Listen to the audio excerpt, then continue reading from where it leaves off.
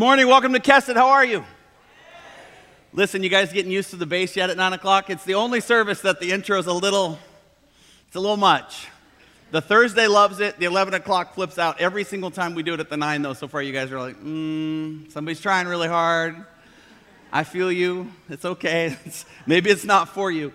My name's Danny. I'm one of the pastors here. I'm really excited that you came. Thank you so much. This is a great service because it's raining outside, and as you know, when it rains, the Holy Spirit shows up here in the Northwest because there's nothing else to do, and you guys all come to church. Unless there's a Seahawks game, and then for some reason the Holy Spirit is watching the game with you. So I don't know, but I'm excited that you're here. We're in a series right now called Jesus Don't Care. I think people finally figured out that I'm not saying Jesus don't care about everything. There's just some stuff that Jesus don't care about, and it's important for us as Christ followers to learn about those things so that we can maybe evaluate the few things in our own lives that we care about that Jesus doesn't. Maybe we're adding some energy to some areas that we think are really important to God, but the Bible's actually really clear about the things that are important to God. You don't have to add new areas. And we do that, right? We discover something maybe we're good at or something that we're not interested in, maybe something that somebody else likes a lot, and we're like, that's not for me. I just feel like that would take a lot from, my presence with the Lord. I can't dive into that thing or be a part of that thing. And then you suddenly realize as you grow in maturity that Jesus don't care if you are into that. Jesus don't care if you're participating in some of this stuff. Jesus don't care. He just cares that He is the center of your life and that you have relationship with Him. And so the series has been a lot of fun so far. I have received some clarifying emails. So I'm doing my best to respond to those if you're one of those people, but we like it. We're a house of conversation here at Kesset. We're a place where we can live in the tension. We don't all have to agree with everything in order to be in the same church and part of the same community, and that's a big part of our identity here. So I'm so grateful that you're here, and I'm glad that we can spend some time together talking about Christ. Here's my series tagline. It's a series about removing the excuses that keep us from being known and knowing.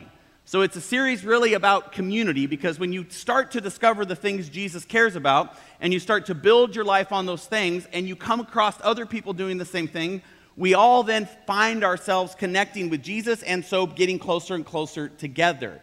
Oftentimes, people who say, I don't need this or I don't need that or I'm not interested in that, but I really love Jesus, but I feel really lonely. Sometimes I think you're caring about stuff Jesus doesn't care about, because when you care about the things of God, you will naturally find yourself doing life with other people who care about the things of God. You'll find yourself less lonely. You'll find yourself in relationship. Now, normally at this point in the message, I like to give you kind of a preface about what we're going to do and how we're going to unpack stuff. But with great thoughtfulness, instead, I'm just going to sort of do a cold start. I'm going to ask you to trust me, because today's message is a little bit messy. Actually, Thursday's message was really messy. It just sort of flowed out and kind of spilled all over the room, and it was a perfect response for that group and whatever God was doing in that group. And then I went home, and for the last 2 days, I've been trying to refine this because it was just too messy for my own comfort. And then during worship, while they were singing, I realized that maybe today's message is supposed to be a little bit messy. Maybe I'm supposed to just sit in the muck with some of you, even though I don't really like it. So I don't know who you are, whoever you showed up with your mucky life, but you're messing my sermon all up. I don't understand. I had a great thing going on until you rolled in. But I think it's good, and so I'm gonna maintain some of the mess, and we're gonna see what God does with it. Now, this is the story we're gonna talk about. All four Gospels present an account of Jesus being anointed by a woman with a costly jar of perfume.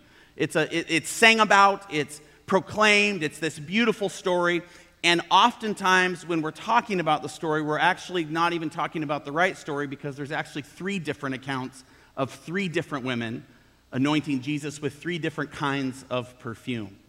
We never really unpack them, we never really sit in them. They're just kind of put together and cleaned up and sort of handed over as this idea that you have stuff God wants and you should give it to Him. But in reality, the story is much, much more messy than that. Now, there's all kinds of prophetic reasons for that I could preach, and it would be remiss if I didn't actually mention them. For example, there's a clear implication of Jesus' kingship inside these stories. since in the Old Testament, the anointing of the head was often associated with the dedication of kings. So there's this clear sort of fulfillment of prophecy as as Jesus is anointed by these different women. There's also, of course, the anointing, which is an appropriate way to honor the Savior Messiah, seen as culturally anointing someone or something at this time means God has chosen it for his good work, and so on. So there's all kinds of really beautiful things happening in the background that we're not going to talk about. We're going to honor them. We're going to respect them. They're a big part of the story, but they're really, really clean, and they're really, really easy. But if you actually allow yourself to sit in the room with these three different experiences, they're way more messy than that. If you just set down some of what's happening here is, David was anointed, and now Jesus was anointed, and now he's ready for the cross. Yeah, awesome. That's not the way you're going to be able to write this off anymore, because that doesn't apply to your life very well. But what's actually happening in the room, if you come with me and sit in the room, applies to you and me perfectly, especially if you're willing to sit in the mess. Now, for our benefit, because these are very similar stories, I'm going to teach them to you chronologically. We're going to start with the Gospel of Luke, and Luke chapter 7 if you have a Bible. If not, I'll put the verses on the screen.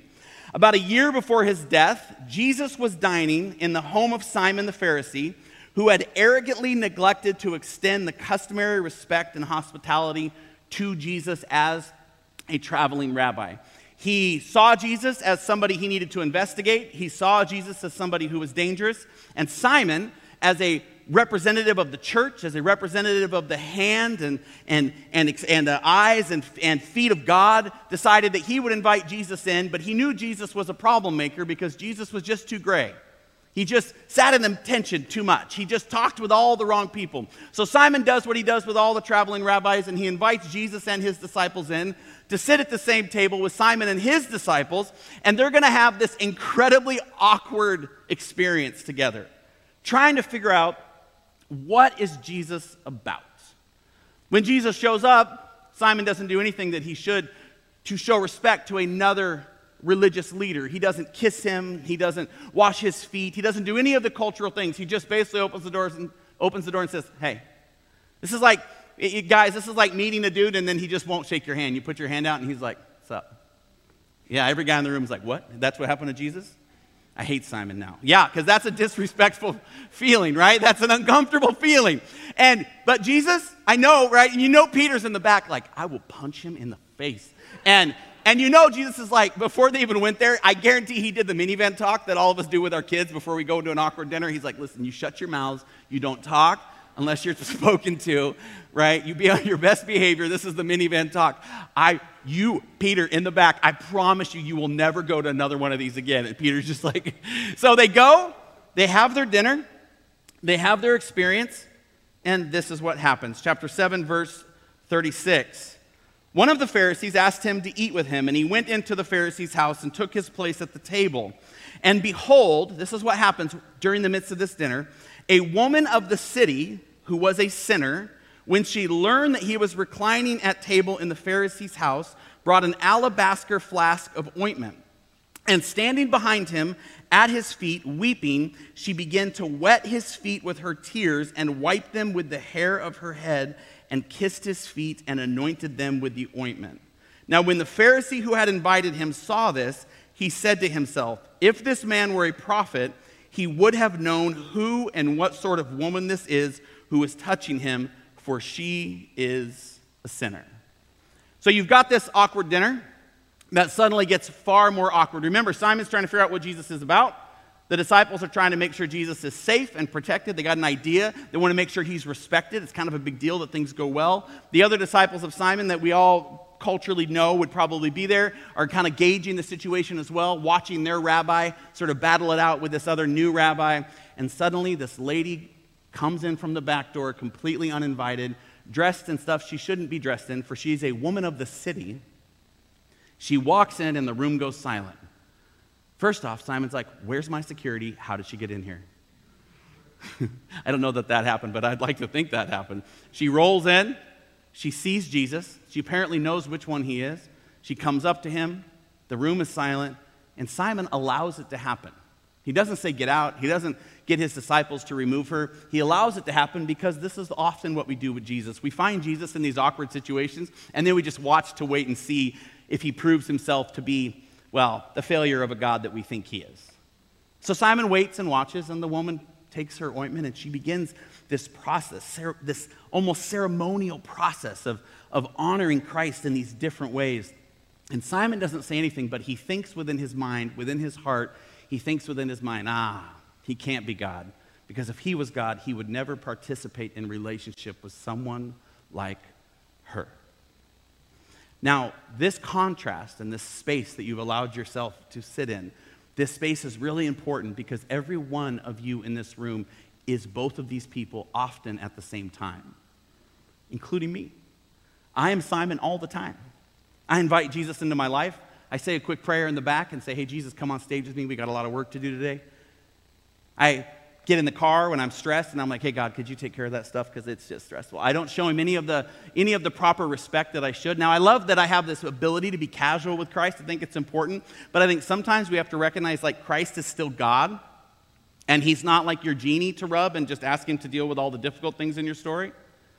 And so we don't create space for him like we should. And then when we show up in these awkward situations, I've done it. Maybe it's just me. I'm in an awkward situation with somebody I don't want to be, right? A woman of the city or a person that doesn't fit my style. And I wait for Jesus to remove them from the situation because he knows how uncomfortable it makes me, who is trying to have this beautiful dinner party with Jesus. And then Jesus starts interacting with these people or these things in my life. And I'm like, what are you doing? Just remove her. And Jesus just sits and participates. And suddenly I am made to ask the question Simon asked. Doesn't he know? Doesn't he see? Doesn't he understand this person's like irritating and bothersome and of a different lifestyle? Doesn't he want them out of the dinner party where all of us as religious leaders can meet and pray and judge everybody else outside the four walls? Sometimes I'm that person. But sometimes I'm the woman of the city. Sometimes I'm just living my life and I'm making my mistakes and I walk by and I hear someone say that Jesus is moving in this certain way.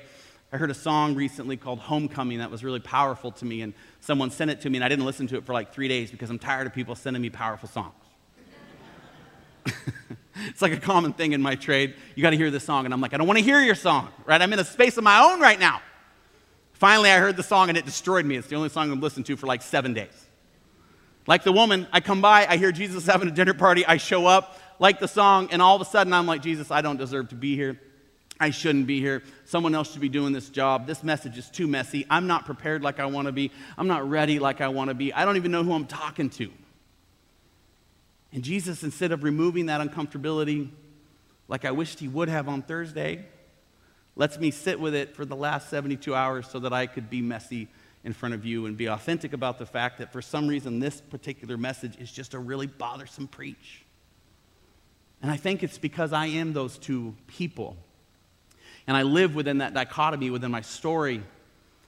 And I try to tell people I'm one, or I even try to tell people I'm the other, when oftentimes I'm both. Eventually, Jesus decides to answer the unanswered question that Simon asked. He does it kind of powerfully, probably why the woman is still touching him. It picks up in verse 40. And Jesus answering said to him, Simon, I have something to say to you. And he answered, say it, teacher. Then Jesus tells a story. A certain moneylender had 2 debtors. One owed 500 denarii and the other owed 50. When they could not pay, he canceled the debt of both. Now which of them will love him more? Simon answered, the one, I suppose, for whom he canceled the larger debt. And then Jesus leans forward and maybe he pauses what the woman's doing because I think Jesus was an epic storyteller.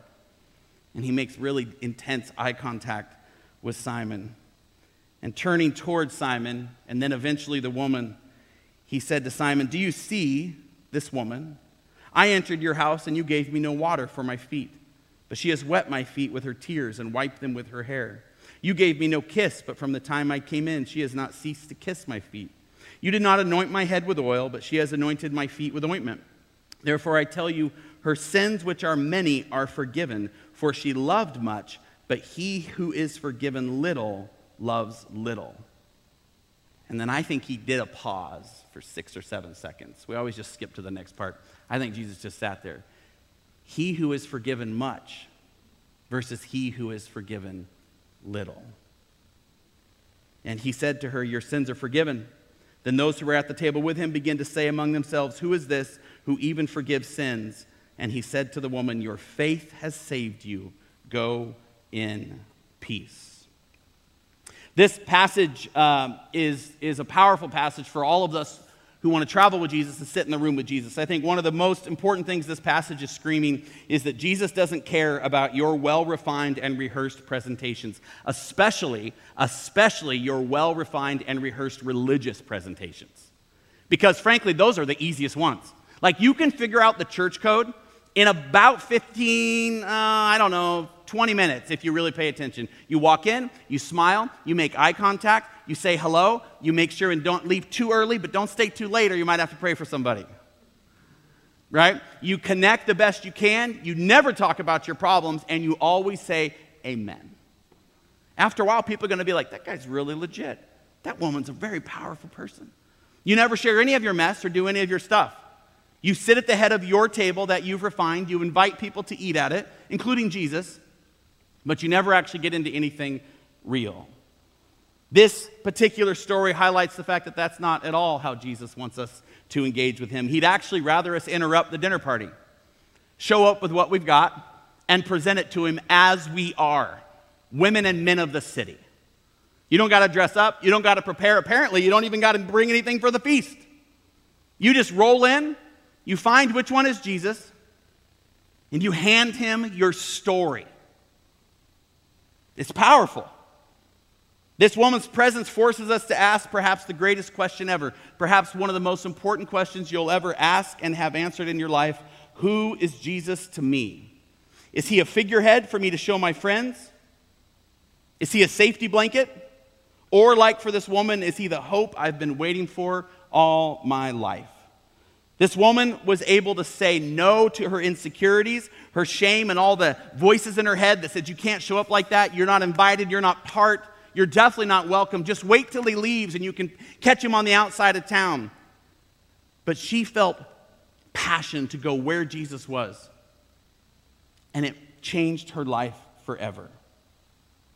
This is a crazy, beautiful story, but it's not the only one. And the others are similar and yet very different. In John's gospel, it's Lazarus' sister Mary who is the woman who anoints Jesus with a high-priced perfume. And this is at another dinner, but this is in Bethany. This story is similar to the one that's talked about in the other gospels, although this anointing takes place 6 days before Passover. John 12, if you have a Bible. 6 days before the Passover, Jesus therefore came to Bethany where Lazarus was, whom Jesus had raised from the dead. Verse 2, so they gave a dinner for him there. Martha served, and Lazarus was one of those reclining with him at table. Mary therefore took a pound of expensive ointment made from pure nard and anointed the feet of Jesus and wiped his feet with her hair. The house was filled with the fragrance of the perfume. This statement she made was big, and it was bold, and it was powerful, and everybody knew it. Once again, some people are gathered and they're having a Jesus party. I love Jesus parties. Can you imagine the party following the resurrection of Lazarus? Can you imagine what that would be like? The kind of vibe that would be in the room, the kind of experience you would have hanging out with Jesus and the guy he just brought back from the dead. But once again at this party, a woman shows up and interrupts. She walks in the room and decides to make it all real and lovey. We're here to celebrate the movement of Jesus and what he's doing. We're not here to worship him. Like, let's just interact. Let's just have fun. Jesus is our bud who does cool stuff for us. Don't act like you haven't thought it. The room got silent right there, because I can feel when the room is silent and then the room gets silent. A bunch of you were like, yeah. Oh, that was a bad thing. I thought Jesus was supposed to be my bud. He is sometimes, but not all the time. And when he resurrects dead things in your life, you should probably show proper respect. Don't just throw Jesus parties all the time. You should probably be like, God, you just restored this to me. You are amazing. You are incredible. I have my life to offer for you. By this time in Jesus' ministry, the intensity around all that's happening in his movement is intensifying. There's a lot of planning and strategy needed to keep him safe, and these big plans these boys have for Jesus aren't cheap. They desperately need resources, and yet here's another woman pouring them all out on Jesus. John 12, this is the response. But Judas Iscariot, one of his disciples, he who was about to betray him, said, "Why was this ointment not sold for 300 denarii and given to the poor?" He said this not because he cared about the poor, but because he was a thief, and having charge of the money bag, he used to help himself to what he put into it. Jesus said, "Leave her alone, so that she may keep it for the day of my burial. For the poor you always have with you, but you do not always have me."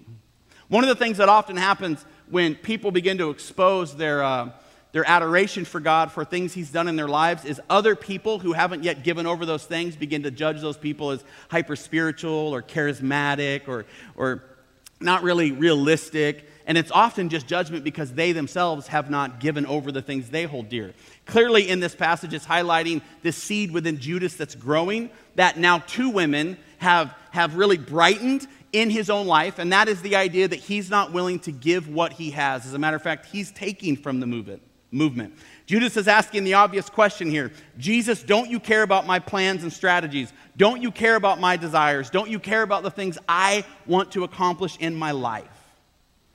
In contrast, Mary, she's already made up her mind about these things. She's proclaiming, "This is my God, my Savior, and my friend. All that I have is his, including this valuable ointment." Through her, the statement being made to all those in the room is, I'll put it on the screen, there is nothing more valuable than relationship with Jesus. Nothing. It's a messy part of the message because respectfully, I have to just remind you that there's nothing more powerful than relationship with Jesus. Even the things that are coming to the forefront of your mind right now that you're trying to keep in the back of your mind, but that the Holy Spirit is just kind of rolling forward, that you know you have put in front of relationship with Jesus. You still love Jesus. You still are at the dinner party. It's the relationship with Jesus part that's a little difficult because you have relationship with a few other things that you and the Holy Spirit know have become more important.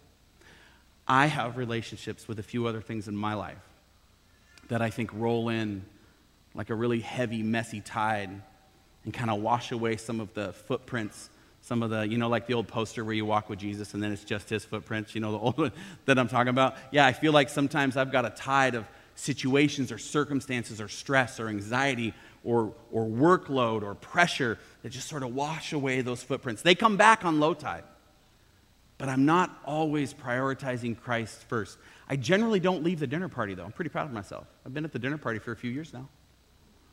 But I think sometimes it's only the party that we really care about. It's not actually engaging with Christ as we should. There's one last anointing.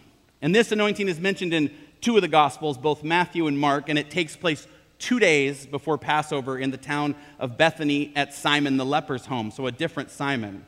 They both tell the story about an anonymous woman with an alabaster box. And guess what? She's another interrupter.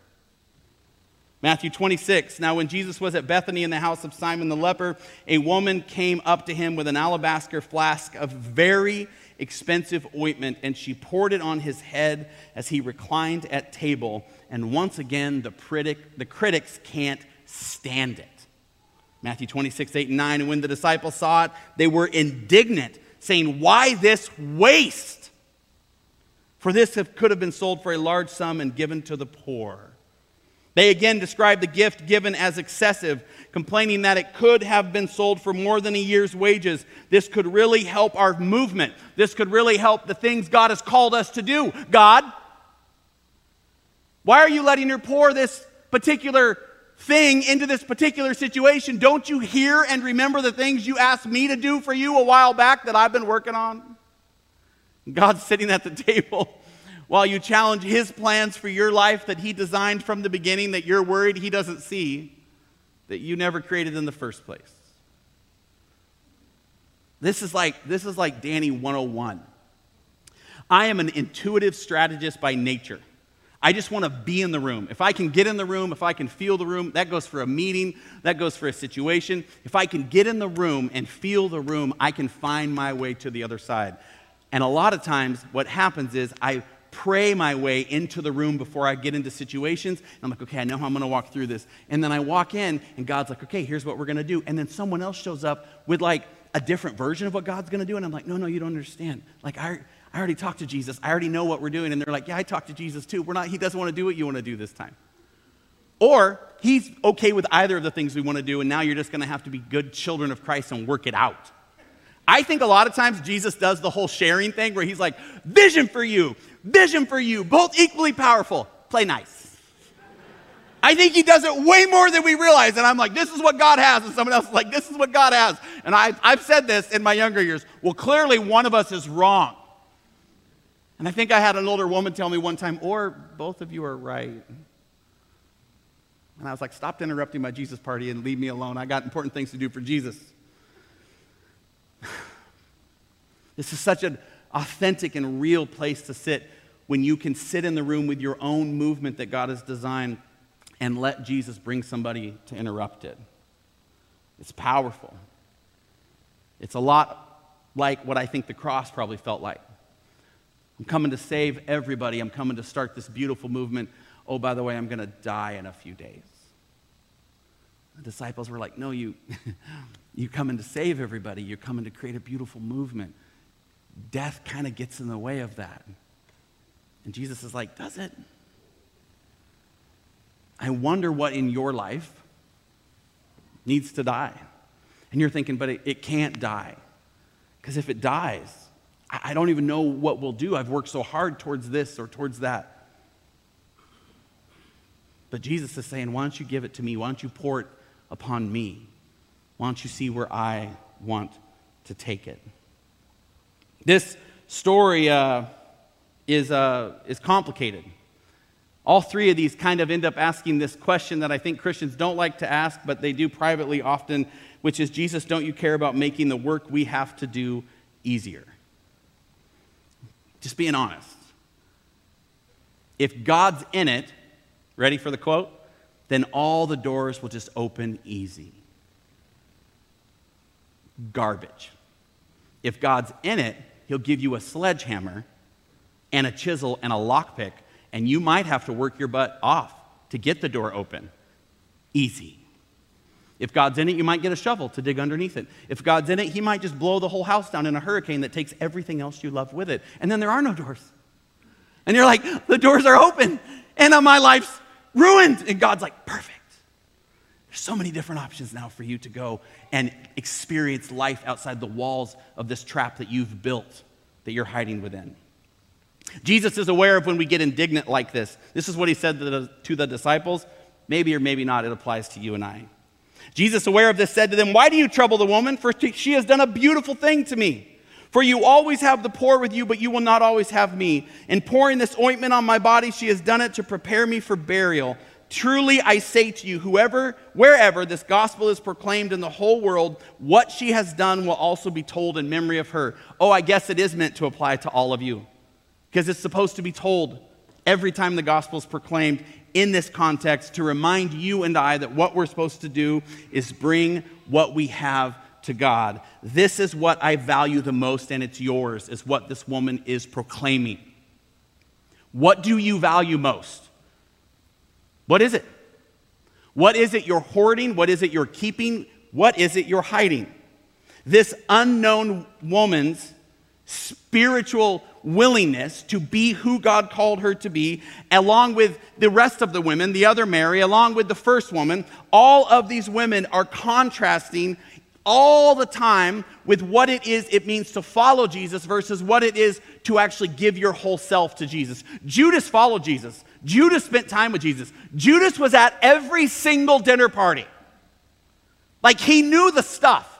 And yet, directly following this story, the very next passage after this story, it's like this whole particular one where Jesus is finally like, look, this is what I'm about. This is what I came to do. Judas just finally goes, enough is enough. Matthew 26:14. Then one of the 12, whose name was Judas Iscariot, went to the chief priests and said, "What will you give me if I deliver him over to you?" And they paid him 30 pieces of silver, and from that moment on, he sought an opportunity to betray him. Judas has seen enough of how Jesus wants to operate. He's seen enough of how Jesus wants to just run amok and be messy and hang out with people that don't matter. He unimpressed the Simon that mattered, the religious Simon, and impressed the leper. Like, pick your Simon, Jesus. It's obvious this one is more benefit to us, and yet you embarrassed us by letting this woman interrupt. It's obvious this Simon doesn't matter. Yeah, you healed him from leprosy, but what can he even do for our movement? Finally, Simon decides he's going to do what he needs to do, and so he takes charge of the situation and is consumed by his own fear and need for control. Combined, all these stories paint a beautiful picture of what it means to treasure God and the things of God above all else. And here's where we're going to put a bow on it. I told you at the beginning we were going to do a cold start.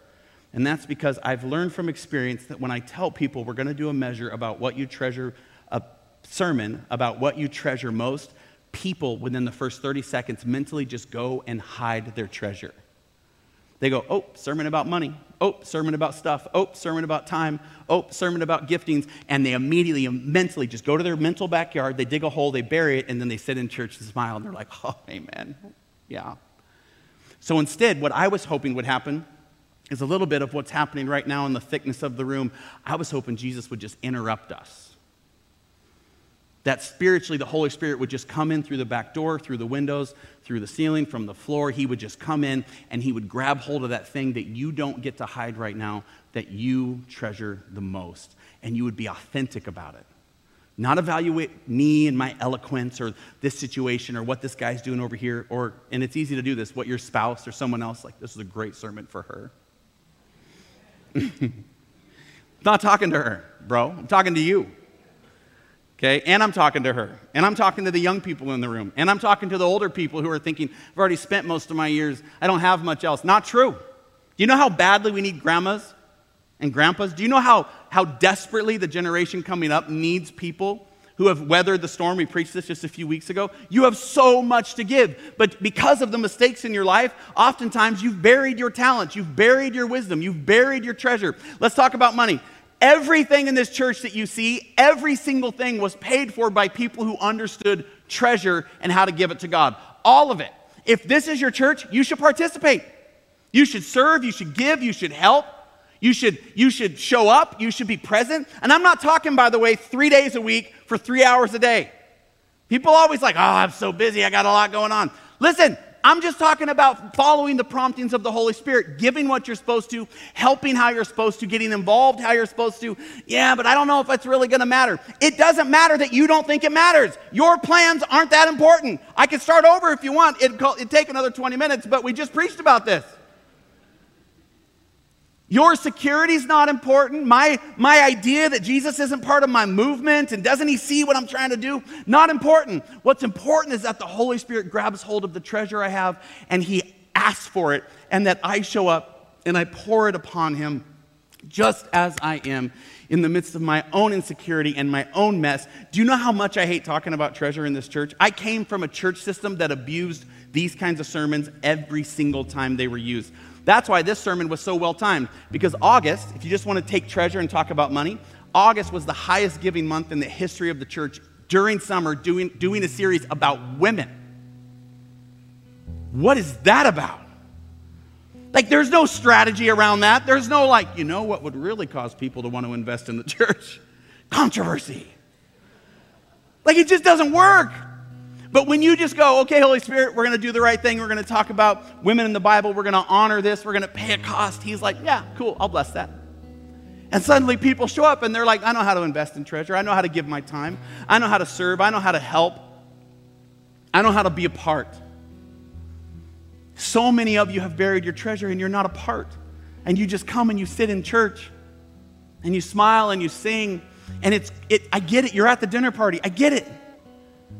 But I don't know if you're close enough to the head of the table with Jesus, which, by the way, we're all supposed to be at, that you can actually hear what he whispers under his breath or hear what he laughs at. You can't hear the relational piece of it, and so you feel distant, but you're still at the dinner party, but you wonder what's going on over there. And you see the situation, and maybe, because I have a little bit of Judas in me as well, you start thinking, aren't there better uses for all these resources? Sure seems like we could do something better with this treasure. I feel like if I took over, I could control this movement a lot better. This is why I didn't tell you at the beginning we were going to talk about treasure. So that you could be interrupted, and so that I could sit in my own stuff and be convicted. Every single time I have seen when God wants to show up in people's lives and ask them to reevaluate what it is they love more than him, it feels like this sort of thing, like an uncomfortable, messy interruption. And my hope today was that the Holy Spirit would burst into your life and your story, and that you would feel messy and uncomfortable and unbelievably loved. For he's so excited that you're in this place, and maybe you're just sitting at his feet and you just won't open the alabaster box. I don't know. Maybe you're outside the window thinking, if I go in there, people are going to judge me. Maybe you feel like what you brought is just worthless. You don't have any oil. You just got water. You just got pain. Our Lord and Savior says he wants to take it all. This is what we're supposed to have our minds focused on as we build his kingdom and build our families and build our relationships and build our community. That is the love and the presence and the story of Jesus. Last verse, as the worship team comes out, Hebrews 13:14, for this world is not our permanent home. We are looking forward to a home yet to come. And so, my friends, what I'm going to give to you is the song that haunted me all week. I asked them to learn it, and it is this song called Homecoming that just came out recently. And it is an opportunity for you to reflect upon what it is your life is focused upon and how it is you are using the treasure God has given you inside your story. Let's pray. Heavenly Father, I thank you for every person in this room. I thank you for the way that you want to use them, for the way that you want to lift them up, the way you want to heal them, the way you want to redeem the things in their lives that weigh them down, the way that you want to pull apart the things that they have built as idols, the way that you want to bring conviction to them so that they may repent and experience love like they never have, a peace like they never have.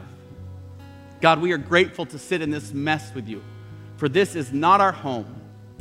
There is one yet to come. May we have eyes to see the kingdom you are building and the way you are building it. We love, praise, and worship you now. In Jesus' name, amen.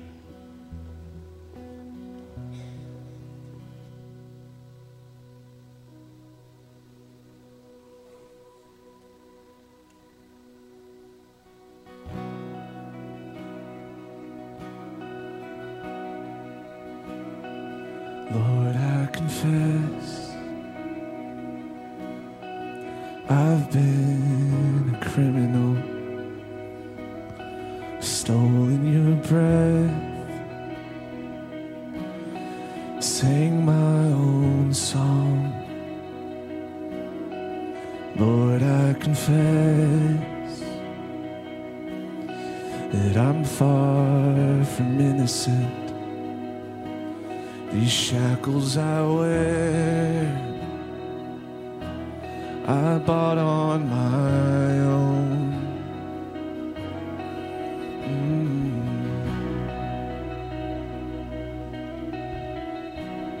Scarlet sins had a crimson cost.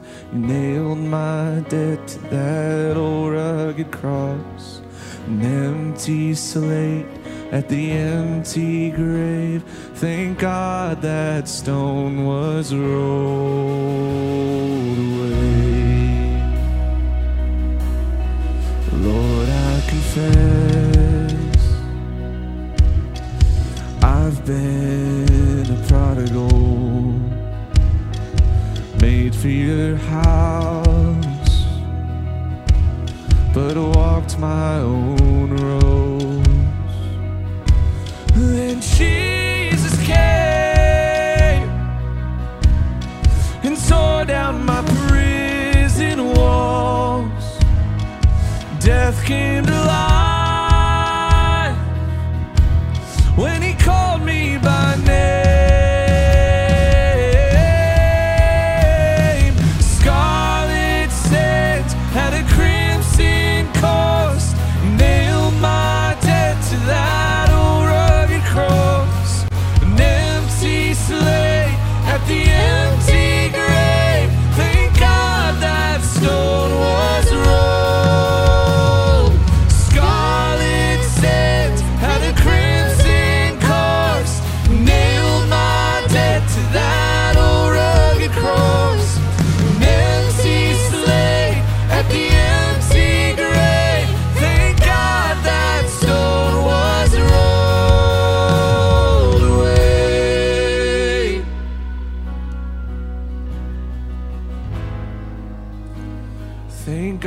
God, that stone was rolled away.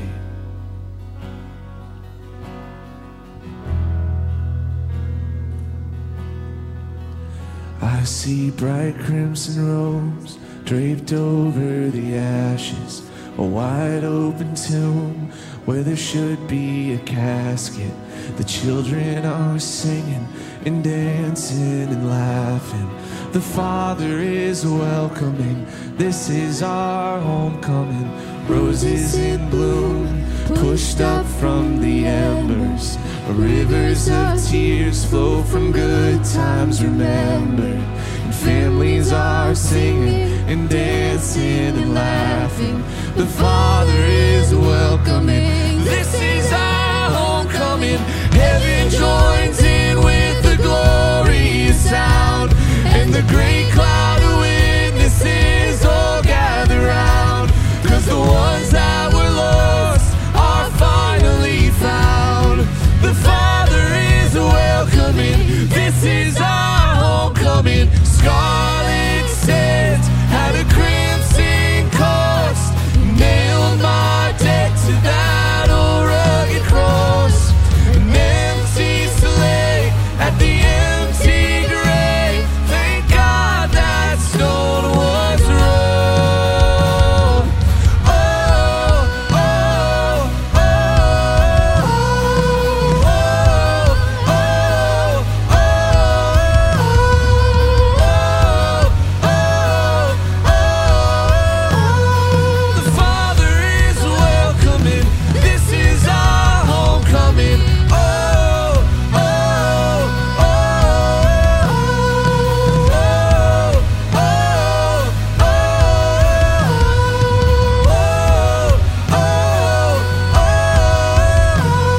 the Father is welcoming.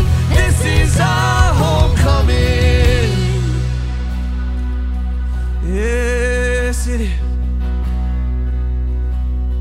We're coming home to the arms of the Savior. The Father's calling us. Would you stand with us? We're gonna sing the words of those bridge one more time. And I see bright crimson robes draped over the ashes, a wide open tomb where there should be a casket. How awesome is that? Let's declare this together.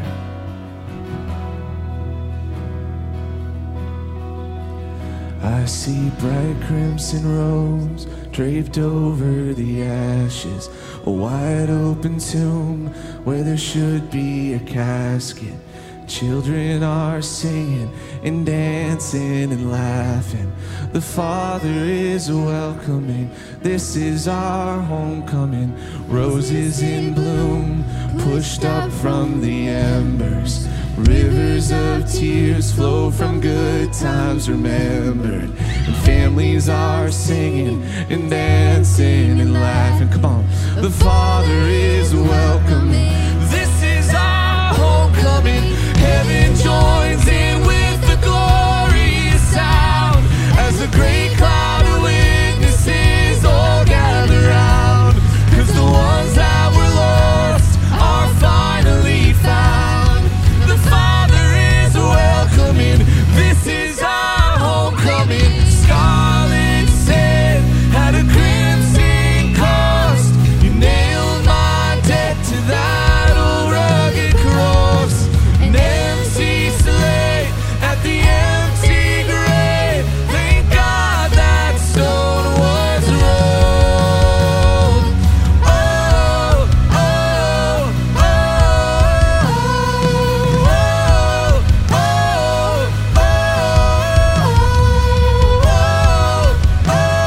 oh.